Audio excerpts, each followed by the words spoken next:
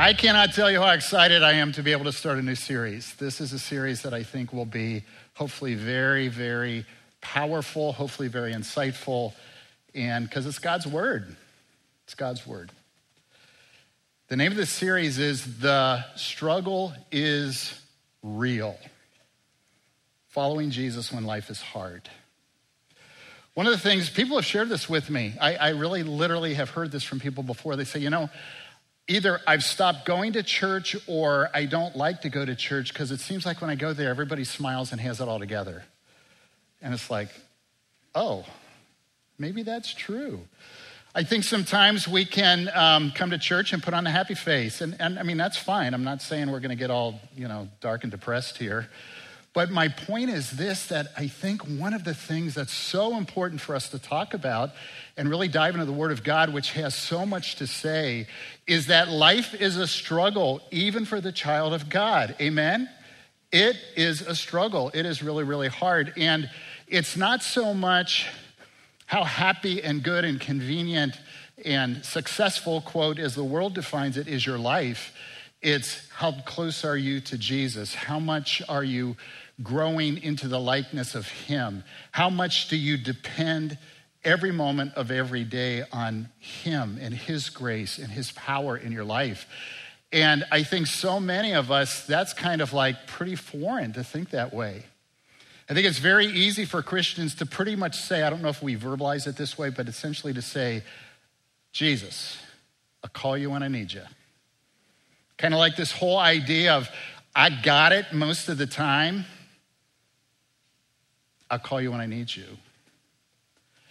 The other thing I think about too is that one of our greetings and one of the ways we say hi and welcome to each other, hi, how are you? Do we really want to know?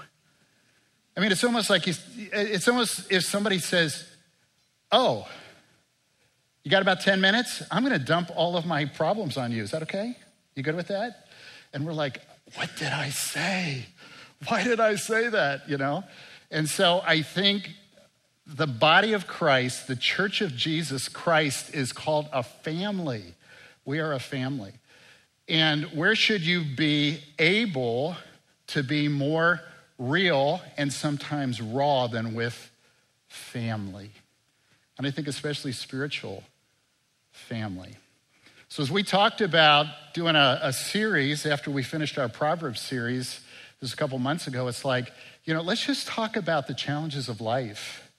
Because sadly, there's a theology, there's a way some people view the Bible that thinks that life is supposed to be just filled with easy and comfortable and good and prosperity. My Bible doesn't say that, not in this life. My Bible does say that Jesus will walk with me through the valley of the shadow of death. My Bible says that God has promised great and wonderful promises to His children, but He has not said it'll be easy. It isn't. And if you're like me, this is so much my life. Many of the most significant seasons of spiritual growth in my life have been deeply rooted in some of the most difficult, painful times of my life. And so that says to me that so much of how I grow and how I walk closer with Jesus is very much about how I react and respond to the challenges of life. And so that's really what we want to dig into over this next 6 weeks or so, this series. If you have your Bible, I get to launch this. I'm so excited. If you have your Bible, 2 Corinthians chapter 12 is our text in God's Word this morning. We always start and finish with the Word of God here. Anybody's opinion doesn't matter. God's truth is what matters. So we're going to dig into 2 Corinthians chapter 12. We'll be looking at verses 1 through 10. And for those of you that prefer to look up at the screen, these verses will be there as well. Now, I really need to give you a little context about the book of 2 Corinthians. The book of 2 Corinthians. And again, I think I said would be in chapter 12. 2 Corinthians was the second book that the Apostle Paul wrote to the church at Corinth. Corinth is a city. Those of you that kind of do Bible study, know your Bibles, may know a little bit about the Corinthian church if you studied it before. First Corinthians has 16 chapters, And basically, it's Paul addressing significant sin issues in the church at Corinth. They had problems. Just saying, they really did. And so that's what 1 Corinthians is very much about. Paul later wrote this second book that became scripture called 2 Corinthians. So here's the big issue that had cropped up in the Corinthian church that caused the Apostle Paul, through the leading of God and the Spirit in his life, to pen this other book we call 2 Corinthians. There were false teachers, some who called themselves false. They didn't call themselves false, they were apostles in the church. There were I'll say it this way, self-proclaimed apostles in the church at Corinth. And they decided that their number one enemy was Paul. And they decided that their pursuit, their role would be to discredit the Apostle Paul and his ministry that had taken place there in Corinth, to the point that they were even preaching a false gospel. And so there was a lot of confusion, there was a lot of division that had arisen. So the book of 2 Corinthians, just to say it in a very simple summary way, is Paul's defense to the Corinthian church of his life and of his ministry as an apostle. Now, what is so fascinating as you read 2 Corinthians is Paul defending himself, but Paul was a super humble man of God. And so there's almost, and we're going to see this in the first few verses of chapter 12, there's almost kind of this tone of being apologetic or awkwardness, I call it, about how Paul is trying to defend his apostleship. But what it leads to is some incredible, deep, beautiful teaching about suffering and how you and I can tap into the very power of Jesus Christ in our lives. Let's start in verse 1, 2 Corinthians chapter 12, verse 1. Paul says, I must go on boasting. Although there is nothing to be gained, I will go on to visions and revelations from the Lord. I know a man in Christ who 14 years ago was caught up to the third heaven. Whether it was in the body or out of the body, I do not know. God knows. And I know that this man, whether in the body or apart from the body, I don't know, but God knows, was caught up to paradise and heard inexpressible things, things that no one is permitted to tell. Third heaven, paradise, same thing. That's the very presence, the abode of God, people would say. Now, it's so interesting. Paul begins by talking in the third person. It's kind of like, hey, I know a guy. I know a guy who had this experience. But we're going to see very clearly the guy was him. He's talking about himself here, okay? And again, this is part of him defending his apostleship. He goes, okay, let me tell you something that happened to me 14 years ago. Now, scholars think that the Apostle Paul was converted to Christ either in 33 or 34 AD, which was shortly after Jesus rose from the dead. It was within a year plus that Paul was converted on the road to Damascus. The book of 2 Corinthians was written probably in 55 or 56 AD. So if you go 14 years back, 41 AD, that's when Paul had these incredible visions and revelations. In fact, he's saying there, I'm not even sure if it was completely spiritual that I experienced or if literally my body was transported into the very presence and abode of God. And I heard all of these things that I can't share with you, is what he says. Now, Paul had never spoken in any other book that is in the New Testament written by Paul. Paul had not spoken about these revelations before. But isn't it interesting, even as I read those verses, that Paul's like, hey, I know a guy, and by the way, if I'm going to boast about my weaknesses. There's this incredible humility. I so appreciate that in him. Paul was a superstar. He was. He was brilliant. He wrote scripture. He started churches. He was a Pharisee of Pharisees. He was incredibly highly educated, all of those things. And yet he's one of the most humble men you will read about in scripture. I appreciate that about him. Let me keep going in verse 5. Paul says, I will boast about a man like that, but I will not boast about myself except about my weaknesses. Even if I should choose to boast, I would not be a fool because I would be speaking the truth, but I refrain so no one will think more of me than is warranted by what I do or say, or because of these surpassing great revelations. Look at this. Therefore, in order to keep me from becoming conceited, I was given a thorn in my flesh, a messenger of Satan to torment me. Now, some of you have heard this passage before. Thorn in the flesh. In fact, someone of you might say, I even heard people say that. You know, I got this coworker. She is such a thorn in my flesh. Just saying.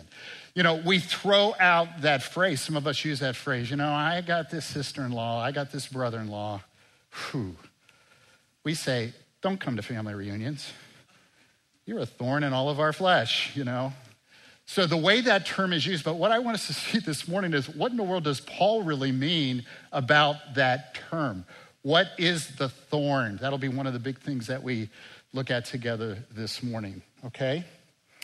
So let me go ahead and jump in to talking about the purpose of the thorn. Super important in this passage, the purpose of the thorn. He calls it a thorn in my flesh, a messenger of Satan to torment me. That's the phrase. And we're going to kind of unpack that this morning. I like to, whenever I talk about what something is, I like to talk about what it's not, because to me that's always helpful for me to know. Let me tell you what the thorn in the flesh was not. The thorn in the flesh was not something given to Paul to irritate him or just to frustrate him. Again, that's how I've often heard this term used by people. You know, you're just so irritating to me. You know, that's not consistent with the character of God. Let me make that clear to you. Irritating and frustrating you is not part of God's character and plan for your life. That doesn't mean you won't go through trials. That means that you won't encounter situations that frustrate you. But God does not say, how can I frustrate him today? God doesn't do that. But you know what? I think we can live like that. Those of us that tend to be pretty impatient, you know, there are things I'm really patient about. There are things I am like zero patience about. Maybe you're like that too. And it's like, why do I have to do this? Why do I have to wait? Why are you so late all the time? You know, why? And we kind of go through this. It's like, okay, is that God's way of humbling me, you know, to just kind of irritate and frustrate me? I don't think so. I don't think that's his purpose. I mean, I think we can learn a lot about patience in the midst of our frustration. But that's certainly not what the thorn is about. Let me tell you what else the thorn is not about in this passage. It's not God punishing Paul. It's not God punishing Paul. Why? Because we're going to see as we go through this passage what the purpose really is. And it's not God saying, I just want to punish you. Now, does God ever discipline his children? Yes. Romans chapter 12 talks about that. Other passages in Scripture. He prunes us. He refines us. The Holy Spirit will convict us of our sins so that we will repent and get right with God, right? That's part of God's ministry to us. Absolutely. But the purpose of the thorn is not to punish him for some deep sin in his life. That you don't see that in the text. That's not there. Let me tell you one more thing that it's not. Did you see that it used the phrase messenger of Satan? Satan never overrules Jesus. Amen? You want to hear that again? Satan never overrules Jesus. He doesn't. But here's what's so fascinating. Sometimes God will allow Satan to do something, messenger, to ultimately create hardship which leads to growth in the life of his children. Can I give you an example? Job, remember Job in the Old Testament? The book of Job begins by saying this. There once was a man named Job. He was blameless. He was upright. He feared God. He was just the, quote, greatest man on the earth spiritually. Then it says one day Satan came to God and said, I'd like to mess with Job. And God allowed him to do that. And as you know, in those first couple chapters, all of his possessions are taken and destroyed. His children die, they're killed. And then he is stricken with boils, it says, with wounds, sores all over his body, which apparently were painful, maybe excruciating. God allowed that. And so I think when Paul talks about this messenger of Satan, he's saying that a good loving God who deeply loved the Apostle Paul for God's purpose allowed this thorn in his life. Here's what's so important. This is one of the really important things I want to say this morning. God always has a great purpose for whatever happens in your life. He has a great purpose. The primary purpose, as I shared last week, was to conform you to the image of his son, to make you more like Jesus. But God has other things that often don't mean immediate comfort in your life.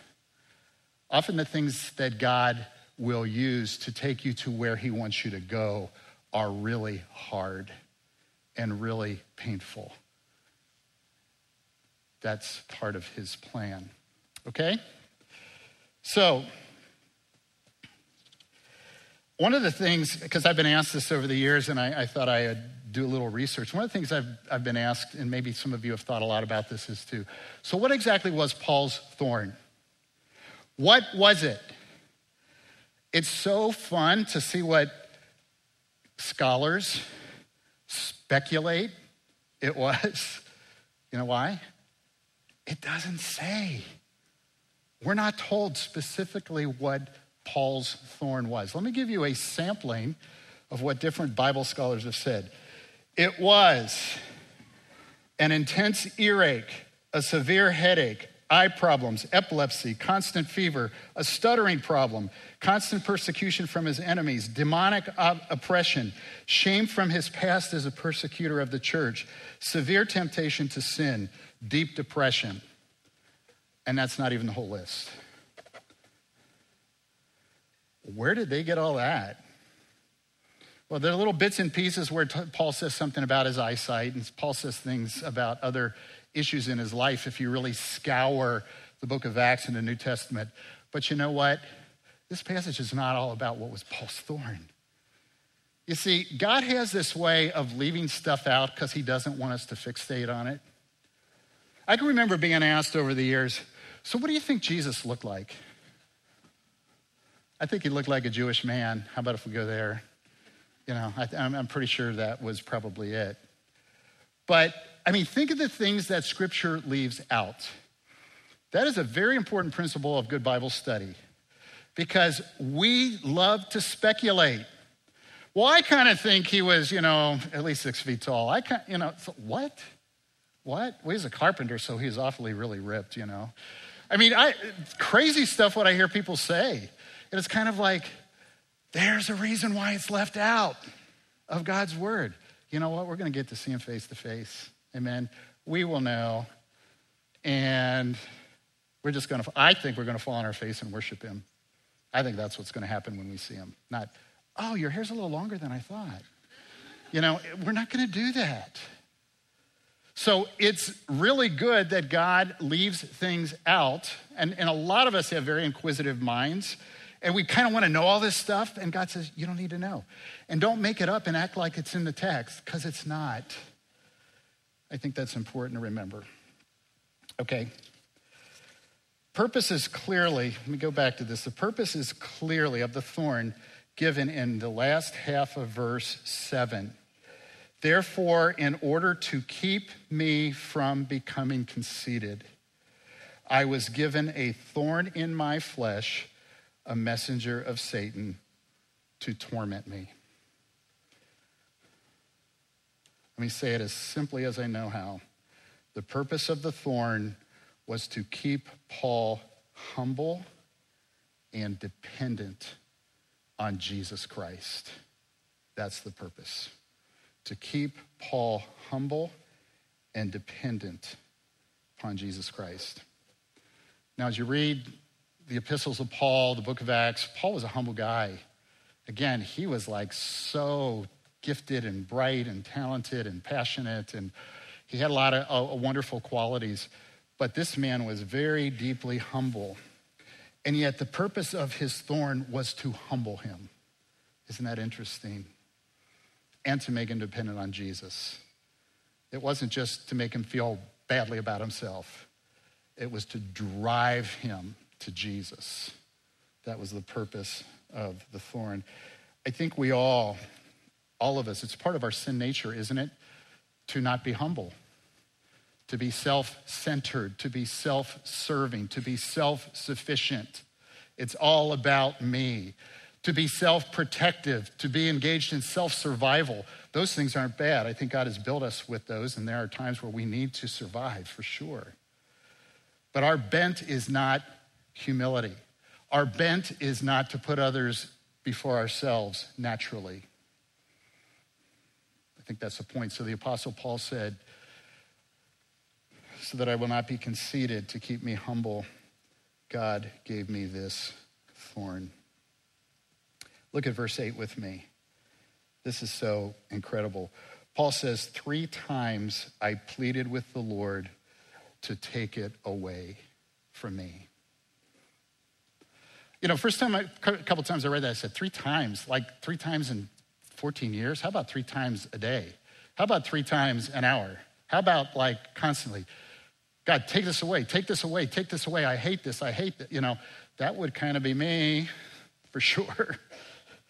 He must have been talking about 3 very, very key strategic moments in his life when he just cried out. He uses the word pleaded with God to take it away. Now, I thought it would be helpful to do a quick little word study for you with the last word in verse 7, torment. To torment me. Torment. So let me tell you about this. It's a Greek word, New Testament. So let me tell you about this word. It appears a total of 4 times in the New Testament. So 2 of the times that it's used are in the Gospels, in Matthew and Mark, okay? This word is used the night Jesus was betrayed and arrested, was taken by the guards. It says he was mocked. A crown of thorns was pressed down upon his head. And then I want to give you the exact words. They struck him with their fists. They beat him. That's the word for torment in 2 Corinthians 12:7. They beat him, Jesus, with their fists. Over in 1 Peter chapter 2, verse 20, is the other time this Greek word is used in the New Testament by the Apostle Peter. Peter writes, "For how is it to your credit if you receive a beating?" That's the word. Receive a beating for doing wrong and endure it. But if you suffer for doing good and you endure it, this is commendable before God. Paul says, my thorn torments me. It's like me being beaten. That's not just a little irritation, is it? This is like intense, severe. You know, I couldn't help when I read that verse 8, 3 times I pleaded with the Lord to take it away. My mind just went right to the Garden of Gethsemane. Jesus before his Father, the night before he'd be crucified. And it's recorded 3 times that he cried out to his Father in the garden, "Father, if there be any way, take this cup away from me." Take this cup. That's pleading with God. But then what did Jesus say? Not my will. Yours, Father, be done. Sometimes the agony and the anguish and the pain, and we see it in Jesus, we see it in Paul, we see it in other godly people, is to submit to whatever God is doing through that in your life. I'd take supernatural power, my friends. There's nothing natural about doing that. That is so difficult. Yet we see that. I want you to see, as I jump down to verse 9, first part of verse 9, Paul follows by saying, "But he said to me, my grace is sufficient for you, for my power is made perfect in weakness." Wow. God is saying to Paul, there is great benefit to your struggle. There is great benefit to your pain. And it's kind of like he's saying, Paul, I know you're gifted. I know you're brilliant. I know you accomplish a great deal. I know you're passionate. I know you have great resilience and stamina. Those things don't touch the power that I can give you. The power of Christ that I can give you. And he basically is saying to Paul, and he says, absolutely to you and me. And it seems like you're not often willing to voluntarily tap into my power. So sometimes things need to happen like a thorn to really encourage you to do that. You know, I couldn't help as I studied this passage to think how many times I have not necessarily verbalized, but I have acted like, God, I got it. I'm actually living my life pretty well right now, according to my standard for my life. I got it. When it gets incredibly hard, when I have no idea what to do, I'll let you know. And what that says to me, even as I say it to you, is my bar for my life is so low. Because if you and I learn to tap into the power of Christ in our lives in deep and meaningful ways, it would transform us, right? It would transform us. It would. So I'm calling this the potential outcome of the thorn. Christ's power in my life, that's the potential outcome of the thorn. Now, I want to unpack the word for just a little bit, the word grace. My grace is sufficient for you. My grace. Word, one of the beautiful words in Scripture. So let me just mention 3 different types of grace that I think come and are available to the child of God in the power of Christ. One is what I just would call sustaining grace. Think with me about the context of a very, very painful, difficult, challenging season of your life. You need sustaining grace. And by sustaining grace, I mean strength to endure the agony, strength to endure the suffering, strength from God to do that. Like many of you, boy, I certainly have witnessed the power of God in the life of an individual who's going through a deeply significant time of trial and suffering. And people look at this person, and I'm referring to somebody who may be just a very deep, committed believer in Jesus Christ. And this person is calm. And this person's words are kind.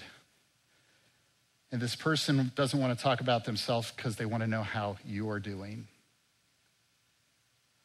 And this person may even have moments of joy and laughter in their lives. And yet they're living in the valley. And we say, what? Oh, that's what the power of Christ looks like in the life of somebody sold out to Jesus during a dark, dark time. It's so beautiful. That's sustaining grace. Don't we, this is true of you, don't we, when everything is terrible and hard and horrible and painful, just say, God, get me out of this. That's such the go-to. That's the default mode. Get me out of this. Make it stop. But what happens when it doesn't? It doesn't stop.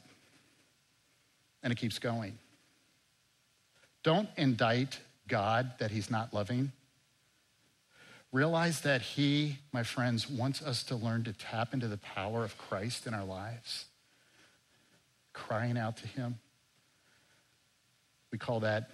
I'm calling that sustaining grace.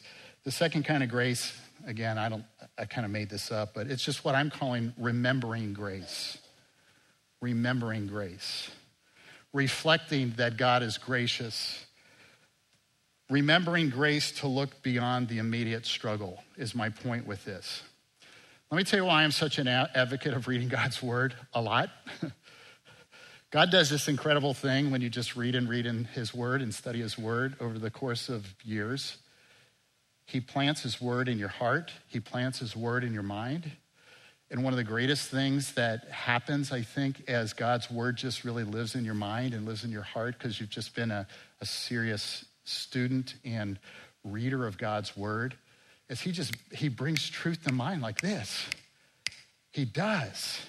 He brings verses, he brings passages, he brings things to your mind. And it's like he's saying, remember, remember, remember. The other beautiful thing he does is he brings back situations in your life from the past where he showed up in a big way. And he says, remember, I'm here, remember. I call that remembering grace because it's just part of the gracious way that God wants us to not live and dwell in our misery when life is hard. Remember the promises of God. My brothers and sisters, fill your mind with the word of God. Let the word of God dwell richly in your mind and in your heart. And it's one of the most beautiful things because the Holy Spirit just brings truth to your mind. I believe that when you do that. My third one is what I simply call gospel grace. What do I mean by that? It's when people who live during the difficult, challenging times of life live out the gospel. And everything about their life points to Jesus. They live out the gospel. That's gospel grace. Some of you, I shared this a year and a half ago. Some of you might remember I had a sister-in-law who's now with Jesus, married to one of my older brothers, who really, really, really suffered and struggled for 2 years with brain cancer. She's one of the godliest women I've ever known. And her testimony to all of the medical people, the oncologists, the nurses, everybody who worked with her, when the surgeon had to tell her that her tumor had not shrunk after months of radiation, he bawled in her presence and in my brother's presence because they had so learned to admire Wendy as this remarkable woman. And when Wendy would say, it has nothing to do with me, and she would point them to Jesus when she could still talk. And that's gospel grace, my friends. That's people who in their struggle are able to be like Jesus. And people look at that and they just think, what in the world? And it's like, well, it's because it's not of this world. That is a supernatural power of Christ at work. Can I tell you this, just so you know? That's not reserved for just the super saints. We all have access to the power of Christ. If you are a child of God through personal faith in Jesus Christ, the Holy Spirit lives within you, and the power of Jesus is accessible to you. The big issue, hope you get this morning, the big issue is we just don't naturally draw on it because we think we can do it ourselves. And even an amazing godly man like the Apostle Paul needed to be humbled, needed to be reminded that he was weak And so maybe instead of just like throwing a fit, kicking and screaming when we're going through the tough stuff, we'll talk to Jesus and ask for his power, ask for his strength, ask for his grace, so that maybe in those most difficult seasons of life, we have the most powerful testimony for Jesus. I have just seen that over and over, and may that be true of any of us and all of us. Okay, I'm gonna have to finish up. Let me give you my fourth, what I'm calling the most godly response to the thorn. My fourth truth about the thorn. Here's the most godly response. This is mind-blowing. Second half of verse 9. Therefore, Paul says, I will boast all the more gladly about my weaknesses so that Christ's power may rest on me. That is why, for Christ's sake, for his name, I delight. What? I delight in weaknesses, in insults, in hardships, in persecutions, in difficulties. For when I am weak, then I am strong. I don't think it's coincidental or unintentional that Paul ends this portion of Scripture talking about boasting. Remember, the passage began with him boasting his uncomfortableness with defending himself. He goes, hey, let me tell you what I will boast about. I'll boast gladly about my weaknesses. In fact, if Jesus is glorified, if his power is being shown through me for the sake of the gospel, I delight in it. I delight in those weaknesses. And again, this is like so not normal. Almost seems crazy. But it's what the power of Christ through us can do. And maybe some of you have manifested that in your life. And certainly some of us have seen it in the lives of others who are walking through the valley and you just see Jesus so clearly and beautifully in their life. Wow.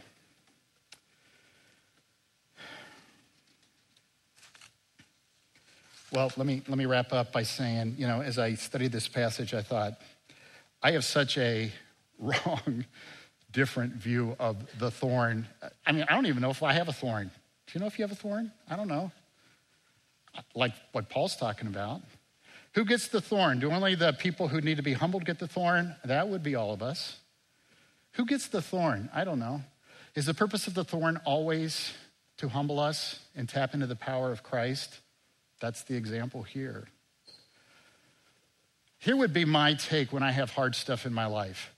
I try to kind of reason with God. You ever do this? Bargain with God? Okay, God, if I could just make an additional $10,000 a year, I would be awesome, okay? I mean, there's so much more I could do. There's so much more I could give. I could pay all my bills on time, which is a good thing. And or God, if I could just have a different boss or coworker that my cubicle is next to his. Are you kidding me? And we look at all these little irritations in our lives. And isn't it normal to say, Lord, if you just remove these barriers, if you just remove these obstacles, if you just remove these irritants in my life, I would be so much better. I could do so much more for you. And the Bible flips that. It just flips it. Because it's about the power of Christ that we cry out for in our weakness. That's what it is. So that's what I want to encourage you. I hope it's encouraging. I don't know if it's a downer this morning, but I think the whole way this series we want to use and we want to view this idea of suffering and deep challenge in our lives is that very, very often God doesn't resolve the hard even in this life. He often doesn't. And so how will that affect how we choose to live our lives? Will we be angry? Will we grow bitter? Will we make everybody around us miserable because we're so miserable? we feel so unfairly treated? Or will we cry out for God's power? We will say, Lord, help me grow in humility so that when people see me, they see Jesus. And Lord, I'm going to quit saying, I don't need you because I got it. No, I need you constantly. I really do. And in doing that, I believe he delights in giving us his power. May that be true of us this week and the weeks following. Would you pray with me? So grateful, Father, that you don't want us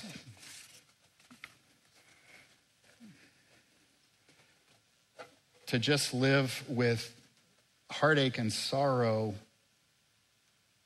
and not ask you to answer prayer, because you do, and not ask you to heal, because you do.